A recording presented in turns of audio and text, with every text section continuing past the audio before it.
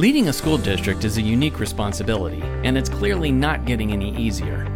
People rely on you for answers to complicated problems, which feels isolating and sometimes unrealistic. Conferences or webinars, even good ones, don't solve problems when you need it, and sitting and staring at slides with someone talking at you doesn't help either. What if there was a better way? What if you belonged to a national, hand-picked community of Java-alike school leaders who could circle up to strategize and solve your most challenging problems when you need it? What if you had access to ongoing content that helped you solve problems and lead every day? There is a better way. When you join Leading Ed Solutions, you'll join a carefully selected, highly committed group of Java-like peers from across the country, a support system beyond your backyard. School leaders helping other school leaders. Real people tracking real issues in real time. Simply submit your challenge. We'll circle you up with your peers to provide solutions. Our content works because it's accessible, practical, and created by proven leaders just like you. You don't have to lead alone. Apply to Leading Ed today and discover why circles are better than rows.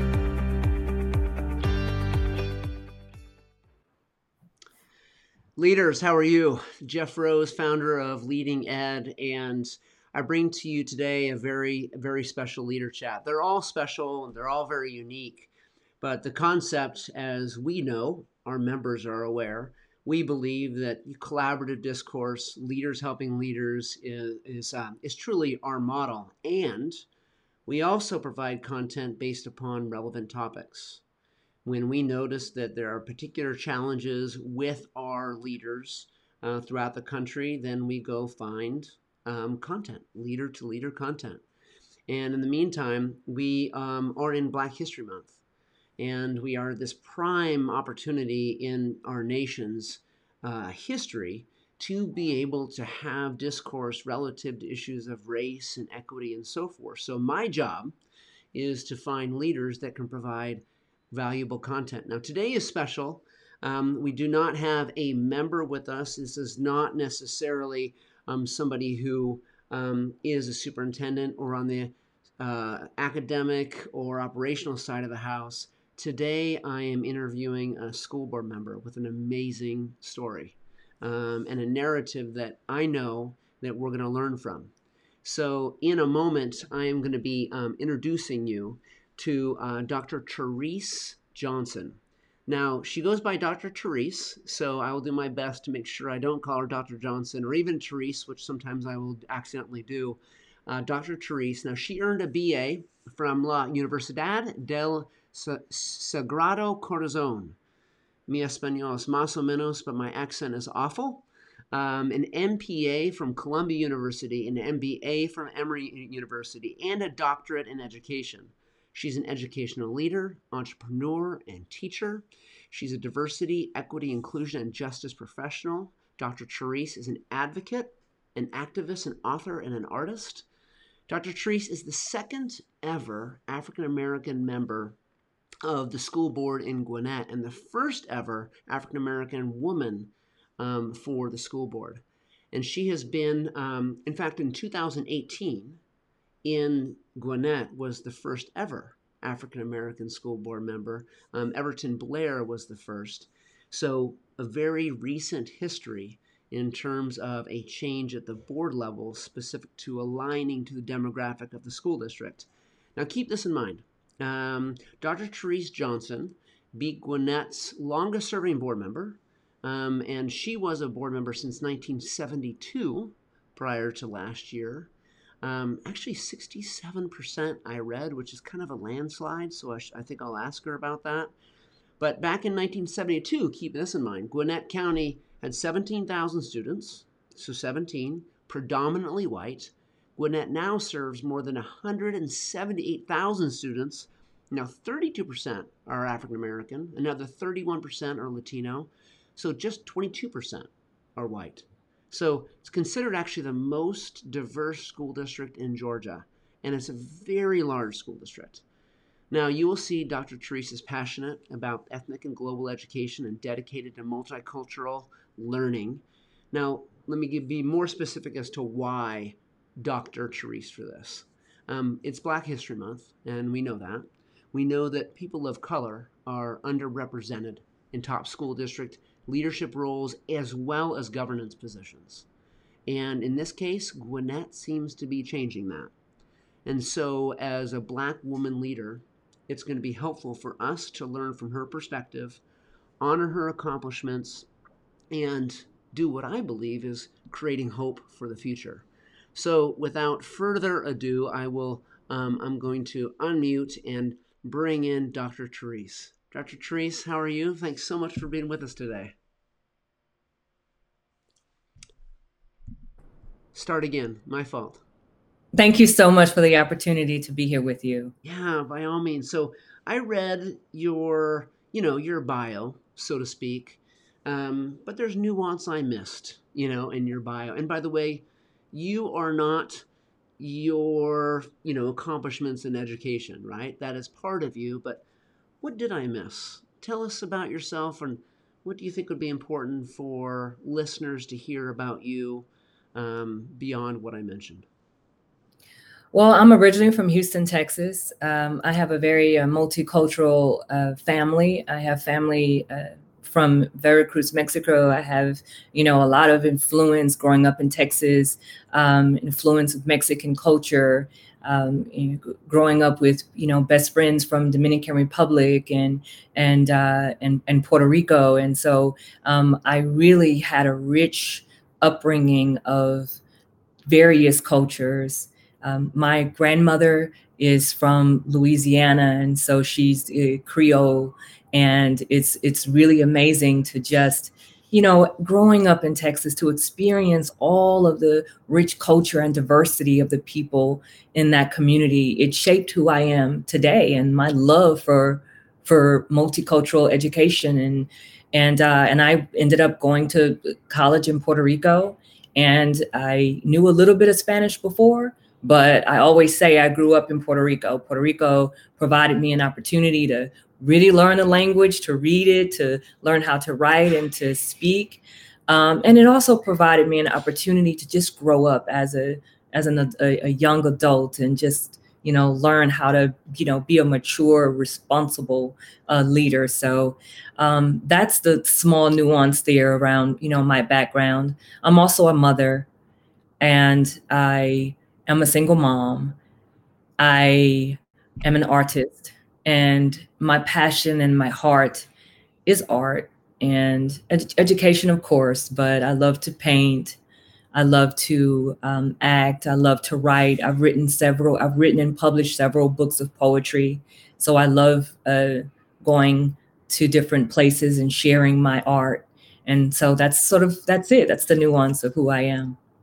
Now, you are a new board member, and what a year to be a new board member, right? Because like I've shared with you when we were talking earlier, as a past educator and superintendent of a few different districts, I've led through some tough stuff, but nothing like this.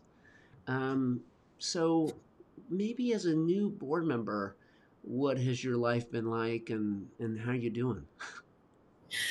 Wow. We are definitely in unprecedented times, right? We're COVID-19. I've been kind of stuck in the house a lot. So I've been I've explored more of my art during this time, and it's sort of, for me, a way to escape and even my own social emotional health around just, painting and acting and, listening to music and things that just kind of keep me, balanced. And my children also, we're stuck together in the house. And it's frustrating for them because, of course, they want to be in school. And we are in a space now where we are so committed to just making sure that everyone is safe. And so, we're home, but it's challenging. And for many people, and we know we have family members and friends who have died because of COVID. We have people in our community who have been impacted financially, people who have been impacted emotionally, and it is, really unfortunate time. I'm from Houston, and we recently, had a winter storm, and my family, they were impacted greatly, and just trying to be there for everyone and to share with them some sense of hope and just know that I'm there for them, anything they need. And so, the times are hard, but if we all just work together as a community, our family and friends unite, and we see that now with the recovery efforts, we see that we can really build a strong, united community if we work together. I knew that you were from Texas. I guess I didn't put together that you have relatives in Texas, so I'm hoping they're doing okay. Are they okay? They are. They are. Thank you. Sure. So one could read about the shift in the board in Gwinnett, but perhaps you give us some details around the narrative specific to kind of the changes that you and your colleagues are navigating and leading. Right. Wow. That we are in uncharted like territory, right? We're like, on this boat, and we're driving this boat and in the waves are rough, but we're just doing the best we can. We don't have a map to really guide us because we've never been in this position before. So this pandemic really is an opportunity for us to, face the challenges that's before us. And it's also forced us to consider new ways to manage academic achievement. It's, provided us an opportunity to look at the social and emotional learning. And our board now is representative of the great, rich diversity of Gwinnett County. And, from the different, races, religions, linguistic abilities, we have a dynamic board that is now working together to figure out ways on how we can meet the needs of all of our students. And, from academic recovery issues that's coming up, we have our students have choice. So they are either face-to-face learners or digital learners.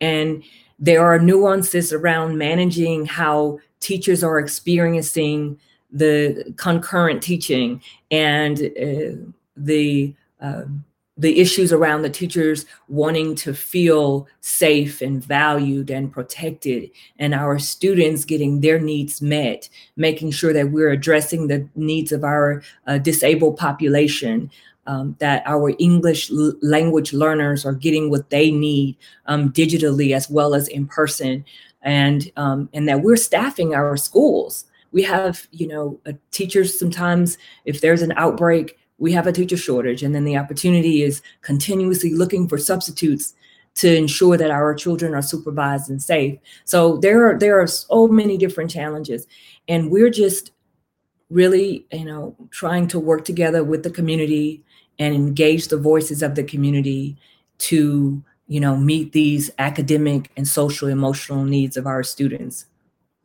So, I mentioned in your bio that not only are you a new school board member, but you won the seat fairly handily. So you can mention that, but I guess my question is really what motivated you to become a school board member in the first place? I was motivated to run for school board because I wanted to make a difference, and I always understand that the way to make a difference is really through policy and, advocating for policies to ensure that all of our students can achieve academic success. I am a fighter for equity, and I believe that all of our students should get what they need. And, it's not the same as equality where everyone gets the same thing, but equity is really looking at the nuances of the different needs. For example, our ESOL students may need something very different than our students who maybe have a learning disability. And so it's like, how do we figure out programming and how do we invest our resources in a way to meet their needs? We also know, with COVID, with this social emotional gap,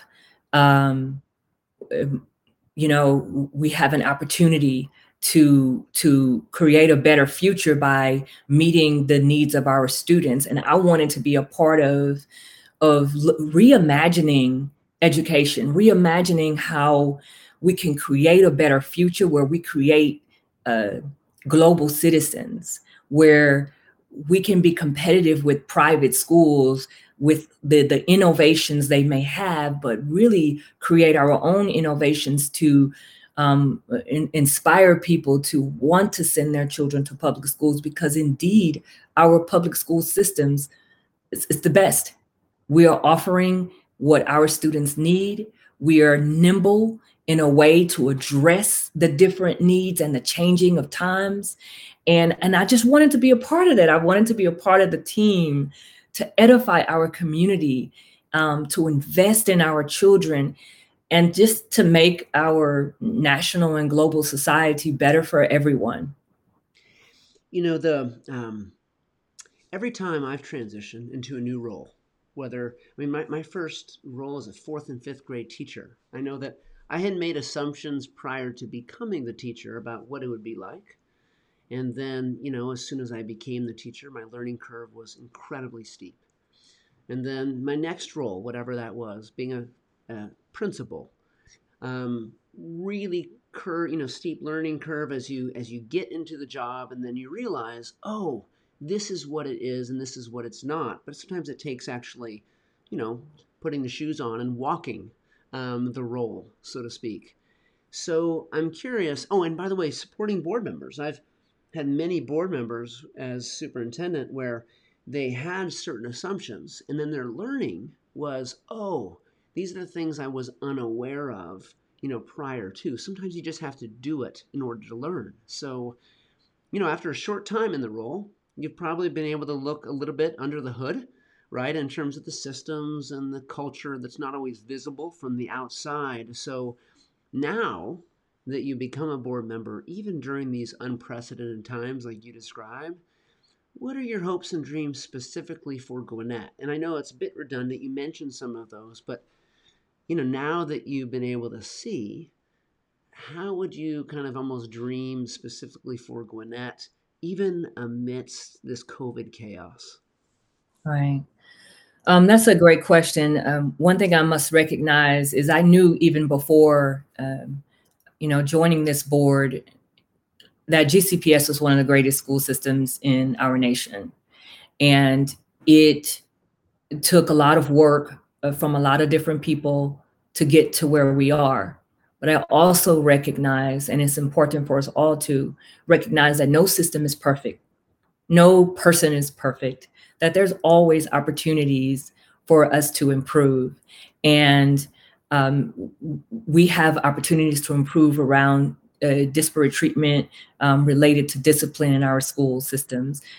We have opportunities to innovatively meet the needs of all of our students. And in particular, around representation, around curriculum, around just ESOL.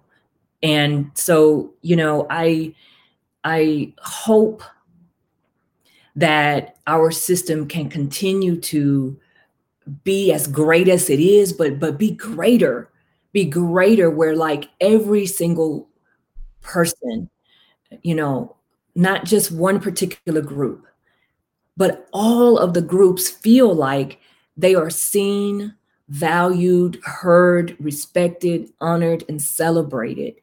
And right now, the reality is we have, some people that, may need some things differently. We have a disabled population that we need to look at different, reading science programs, or look at different things on how we can address their needs. But from a policy perspective, as a board member, I just want to make sure that we are creating and supporting the best policies to ensure that every single group, regardless of race, religion, background, disabilities, zip code, social economic status, that all of them can have their needs met. So, that's my dream, is every child to feel like they matter, and feel like when they're opening up a book that they can see themselves, and not in a way that's a story that is downtrodden, right? We want to celebrate the glory and the beauty and the joy of being Latinx, of being Black, of being Native American, of being white, of being whoever we are. I'm a Jewish person. I'm Black and I'm Jewish, and even my identity is very unique to me. And I would love for our children just to have a sense of joy, because we know that when our children have their social emotional needs met, and some of that can also include feeling seen and heard and reflected in the curriculum and in their teachers, that they will achieve academic success and they will be great leaders. And so my dream is for children to feel proud of who they are and to love themselves and to see themselves. Dr. Teresa, it's really well said. Just a little commentary. As a young, driven superintendent years ago, I'm no longer that. I remember we were working on a strategic plan, and I had a board member who really, it was important to her that we kind of codify the word joy in the strategic plan. And I just want to be really honest. At the time, I thought that was a bad idea. I really did. Like I said, it was my job to really take care of what I thought were some other needs that prioritized really around the academic proficiency of students and some of the achievement gaps. And, I was hyper-focused. And I remember having this conversation with her, saying, I don't know if that's the right word. And in hindsight, and you reminded me of it, I would act differently now. Being that I've seen everything that's happened in education, even from a leadership perspective, as especially right now, if I could, rewind and go back to that conversation, I would have embraced the word joy in that plan. And, it is what it is. We learn as we move on. But I appreciate you bringing that up and almost reminding me of my mistake. And that was a mistake on my part. Now, as we acknowledge Black History Month right now, we know that there's huge underrepresentation of African Americans, men and women especially, in leadership roles throughout the country in a variety of sectors, but in education too, which I think is actually kind of wild. I think if anything, you would assume that education would lead the way in terms of representation, but that's actually not the case.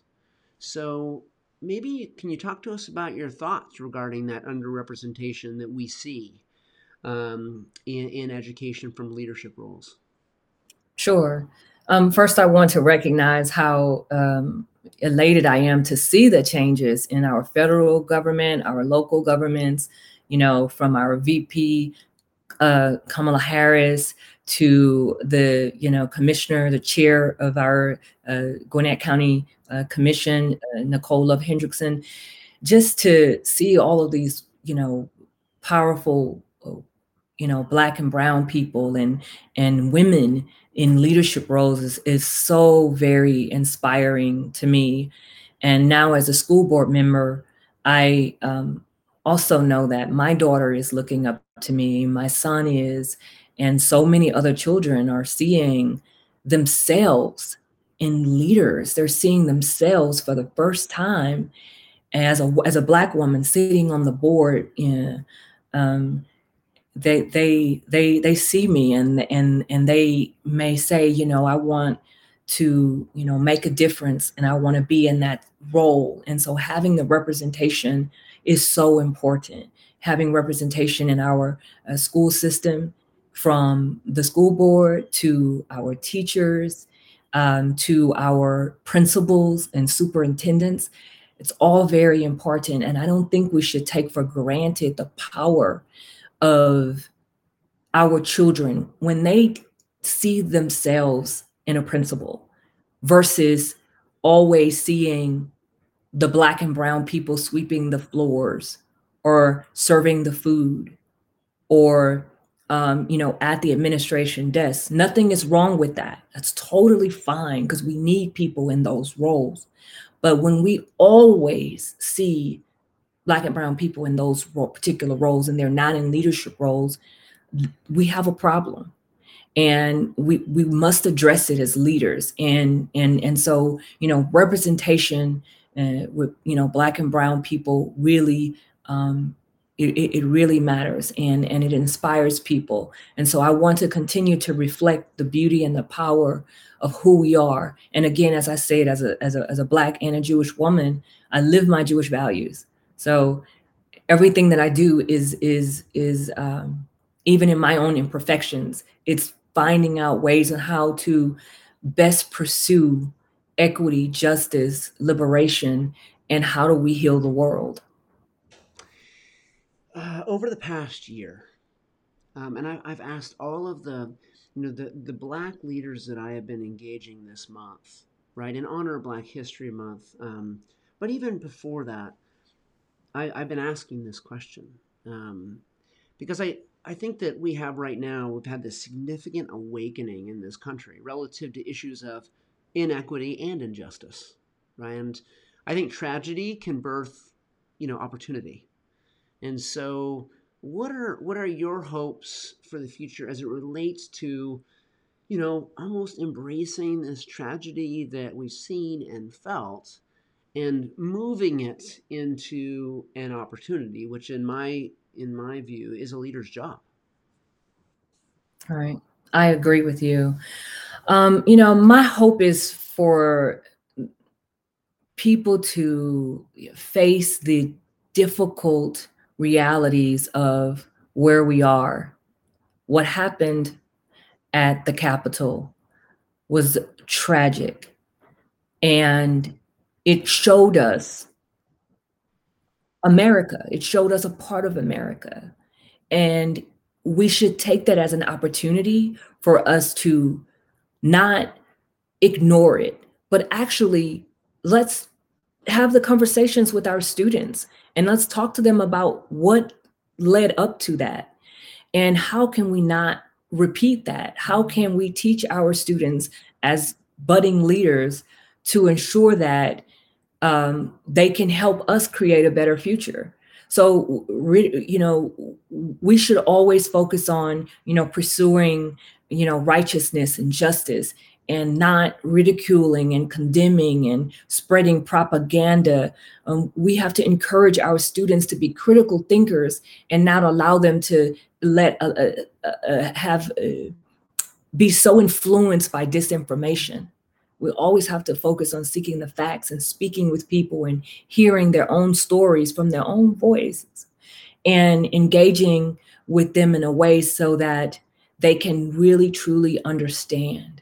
And when we work on creating, spaces, safe spaces for people to have the conversations, and even for us as leaders to bring up those conversations and to say, look, here's the reality. We have this data that shows we have not met the needs of a particular group of people for whatever reason. What can we do to address those needs? So we first must recognize where we have failed. And then we must, look at that. I always like this quote by Martin Luther King when he talks about the boil, when you have to, expose it. And in order to expose it, it allows it to heal, right? The sun, and there's work that has to be done in order for it to heal. So what we must do is we must expose it with courage. We must expose it with this, boldness in listening to other people who are different from us, in engaging with people who we probably said, well, I don't really agree with your values, but I want to learn from you. I want to learn why you think a certain way. And maybe we can both grow together and figure out a mutually beneficial solution. And so our goal as leaders, and my goal as a leader, is to not shy away from the conversations, not shy away from the topics, but to uncover it and to say, whoop, this is what it is. We have to work on it now. And let's all together with respect for one another, because we may have the anger and we may have some,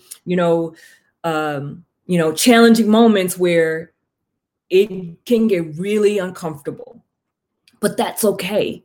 We grow in the discomfort.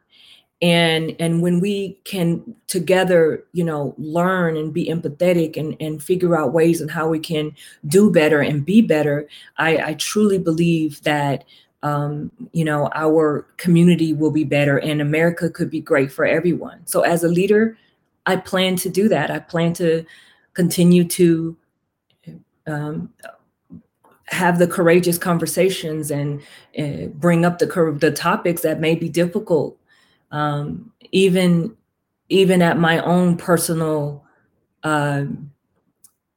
demise, I think, sometimes I have experienced your personal attacks and,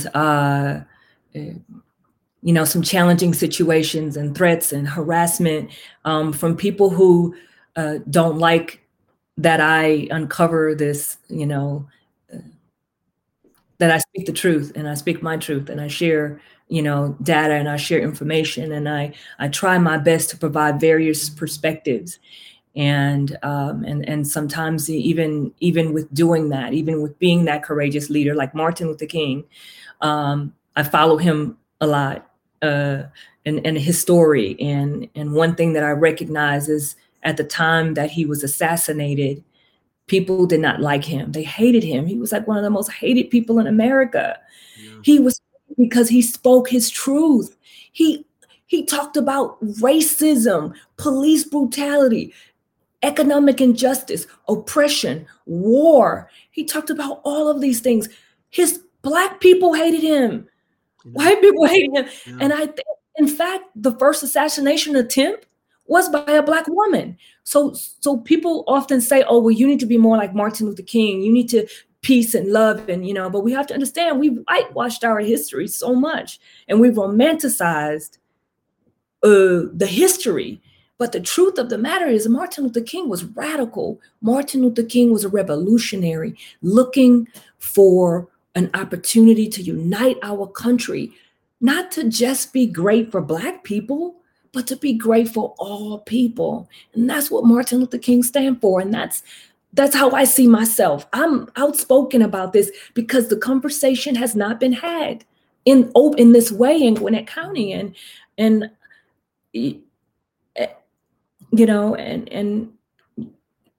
it's difficult, but I will continue.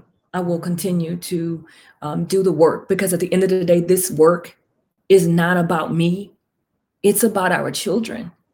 And the conversation has to be had. It is high time that we work and we push through so that our community can evolve. I wish you had a microphone, you could drop it, which would be perfect timing. But I'll say this. One thing you just uncovered, which if we unpack learning theory, even if we look at a lot of research on what it takes for adults and kids to learn, we know for a fact for them to learn at their fullest potential, they have to be uncomfortable. I mean, you have described for us to actually learn and grow as it relates to this critical conversation on equity and issues of race, we have to be uncomfortable. We also have to be safe, right? So what that promises us, if we are safe, it allows people to stick in the discomfort and move beyond the hard, because it's hard, right? It hurts. And that is actually okay. As long as people feel safe. So finding that balance, that space for adults and for kids in a school district is an incredible goal because so much growth can come out of that. It just needs to be aware that it's not going to always feel good. It can feel uncomfortable, but that's not bad. In fact, that can be a beautiful thing because the things that come from that discomfort and that level of dedication to being uncomfortable for your own learning and the learning of others is, it's actually the work of an educator in many ways. And so I'm thankful to hear you say that. Now, as a Black woman and leader, so based upon your journey, one thing we say, Dr. Therese, to our members is we just want to kind of give it to them straight. Like leader to leader, we want very pragmatic, digestible kind of content and perspective. So what would you like to communicate to others? Our members, but even beyond that, because we expose this in a podcast version and on our website. So, as from someone in your seat, what would be like your final comments to other leaders in this country at this point in time? Okay. First, I would like to say that, we are in these uncharted territory with COVID, with so many things that's happening in our world, from the insurrection to trying to figure out how do we recover and how do we meet the needs of our families? How do we work together as a community? I want us to know that this is an opportunity for us not to kind of go back to what was normal, but to think about how we can reimagine this new future and this new present around,